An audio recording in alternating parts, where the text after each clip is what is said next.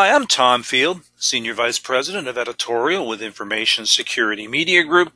I'm talking today about the evolution of exploits and defenses, and it's my pleasure to be speaking with Adam Kojawa. He's Director of Malwarebytes Labs. Adam, thank you so much for joining me today. Thanks for having me, Tom. Adam, you and I had the chance to speak just in 2013. If you were to generalize, how would you say the state of malware has evolved since that first discussion? Well, it's a lot has changed in the last 6 years. From a ransomware point of view, we saw kind of the evolution of CryptoLocker at the end of 2013, and then from there, lots and lots of copycats that evolved on what we saw CryptoLocker do. So 2014, 2015, 2016 was mostly lots and lots and lots of ransomware encrypting things and the security community trying to fight back against it. But in 2017, we actually saw a drop. During May of 2017, the WannaCry attack happened. And right after that, NotPetya, which both were ransomware families that were utilized, or we think anyway, were utilized by state-sponsored actors in some kind of test. They both were utilizing exploits that we saw stolen from the NSA. And yeah, overall, I mean, they were nasty pieces of work. But right after that, we started seeing a decline in ransomware overall.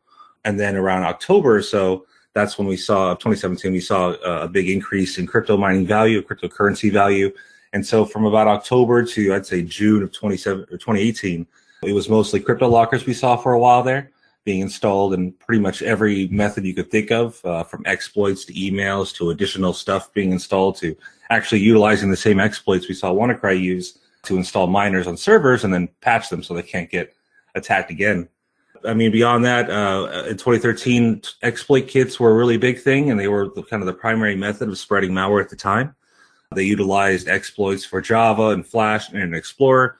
But since then, and since for at least a couple of years now, phishing, email attacks have gone up and have actually become the norm now. We see very little exploit kit activity other than in the East. And that's because there aren't a whole lot of new exploits out there to use.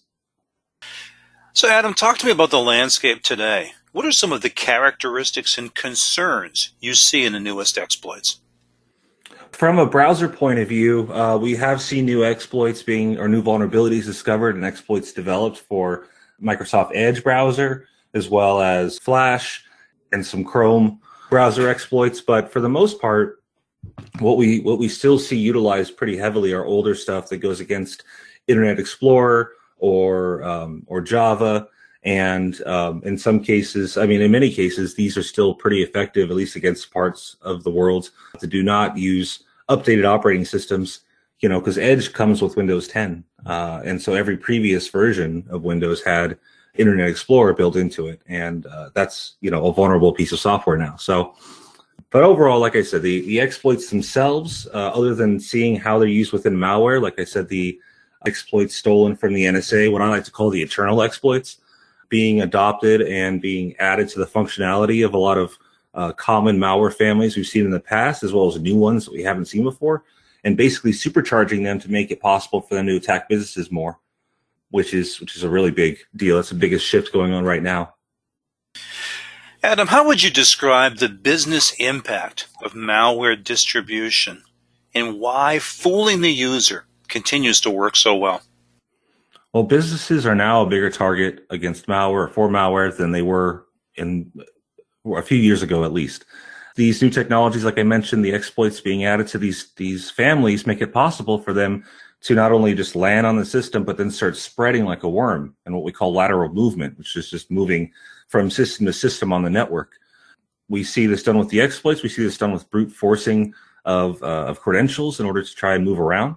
And so when one of these families is able to infect an entire organizational network, they have a lot going for them. The damage that it could cause could go from just simple your IP being stolen to user information being compromised or breached, all the way up to a ransomware attack that takes down your whole network. And we saw that late last year around the holidays with this particular ransomware called Ryuk, RYUK.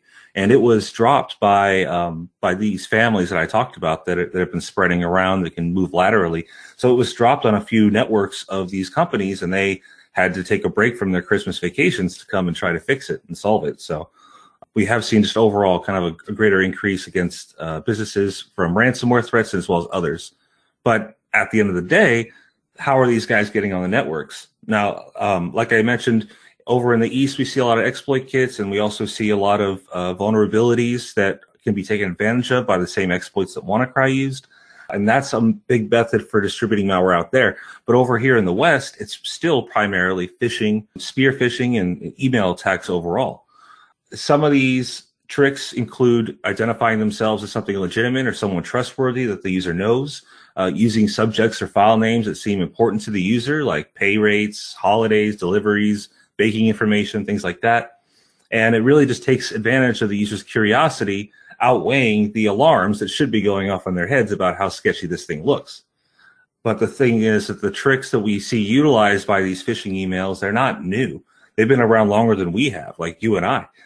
Tricking humans is an art that's been perfected over the years in real world scenarios. You had scam artists in real life, and these tricks that they're utilizing are not all that different. And it's the sad thing is that they still continue to be effective. Otherwise, we wouldn't see the bad guys using them so much. So overall, I mean, we still have a massive problem with users being tricked by cyber criminals, more so than we have with security systems being able to stop, malware. Adam, you talked about Ryuk a few minutes ago. How do you see ransomware evolving in the future? Well, we did see a pretty massive campaign of the Troldesh ransomware, which isn't a new one, but it was really interesting to see a big spike of it near the end of January, early February, mainly against businesses. You combine that with the Ryuk attack last year, and then SamSam, which is also a big ransomware, or not big, but a very dangerous ransomware family that was targeting businesses earlier last year. And I think we can definitely see the trend moving toward more and more business infections, more ransomware that's designed in order to target that kind of organization versus a single consumer, where we may see, the ransom worm come back and spreading around corporate networks. Overall, the return on investment is better for the cyber criminal to go after these businesses and their networks rather than going after someone's grandma and trying to get, a few Bitcoins from them. You can go after these big businesses and get a lot more money. Increasingly, we hear the word resilience. How can organizations build this in to keep themselves better protected? Well, what I like to advise is the first thing that anyone does when they're deciding to build out or upgrade their security defenses is to determine the inventory. Take inventory of all your data. What data is most important to keep protected? What data isn't that important to keep protected? And then you can go off of that by building additional security within your overall security network to prevent access to that very valuable sensitive data. Cyber criminals will go after low-hanging fruit in many cases, get what they can. So if they're able to break through your border defense on your network and reach your server that has an Excel spreadsheet about user birthdays or employee birthdays or something like that, they may want to take that instead of trying to break through additional security measures, additional authentication, or trying to brute force credentials to get even deeper and get that information. So that's one way to make things easier. You want to make sure you keep backups on a regular basis, especially since we expect to see more ransomware happening. And these backup services you use, they should be off premises or in the cloud and utilize some kind of multi-factor authentication as well as encryption to make sure that data is secure and safe out on the internet. I know a lot of folks get kind of concerned about, you want me to upload all my, personal or valuable information up to the cloud. That sounds very dangerous. And maybe it was a few years ago, but now we have so many more technologies that can secure this probably better than your IT team at a physical location, that it's really a good idea. But then finally, the thing that really is probably the biggest hurdle we as a security community have is educating users. We could educate our users to recognize a phishing attack, to be a little more paranoid, and to at least alert people to something that looks suspicious, which would greatly decrease the chances we get of being attacked or of an attack actually being successful. We can't teach users how to always combat malware. The landscape itself changes constantly. There are some basic security procedures we tell people to follow, but sometimes those procedures end up being old or outdated and we need to update them. So at the end of the day, just making sure that your users can at least recognize something suspicious makes them more of a benefit to your security than a liability. Adam, at the outset of our conversation, you did a great job giving us an overview of malware's evolution over the past few years.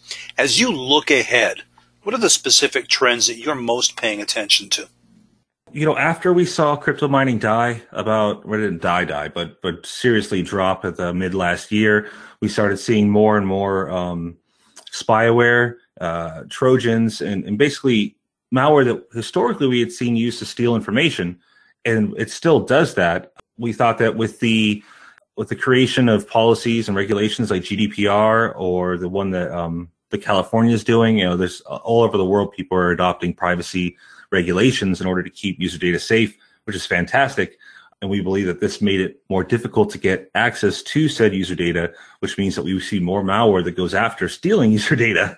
But then we started seeing these same exploits added in and watching as these malware families, which we originally said, this is what they do, this is what we should expect to see them do, started doing other things, different things, acting outside of what we saw in the past. So in the future, we're going to see more malware families that are armed with these tools, with taking examples from Emotet, TrickBot, WannaCry, all these other families that have shown us over the last few years how effective they can be against businesses.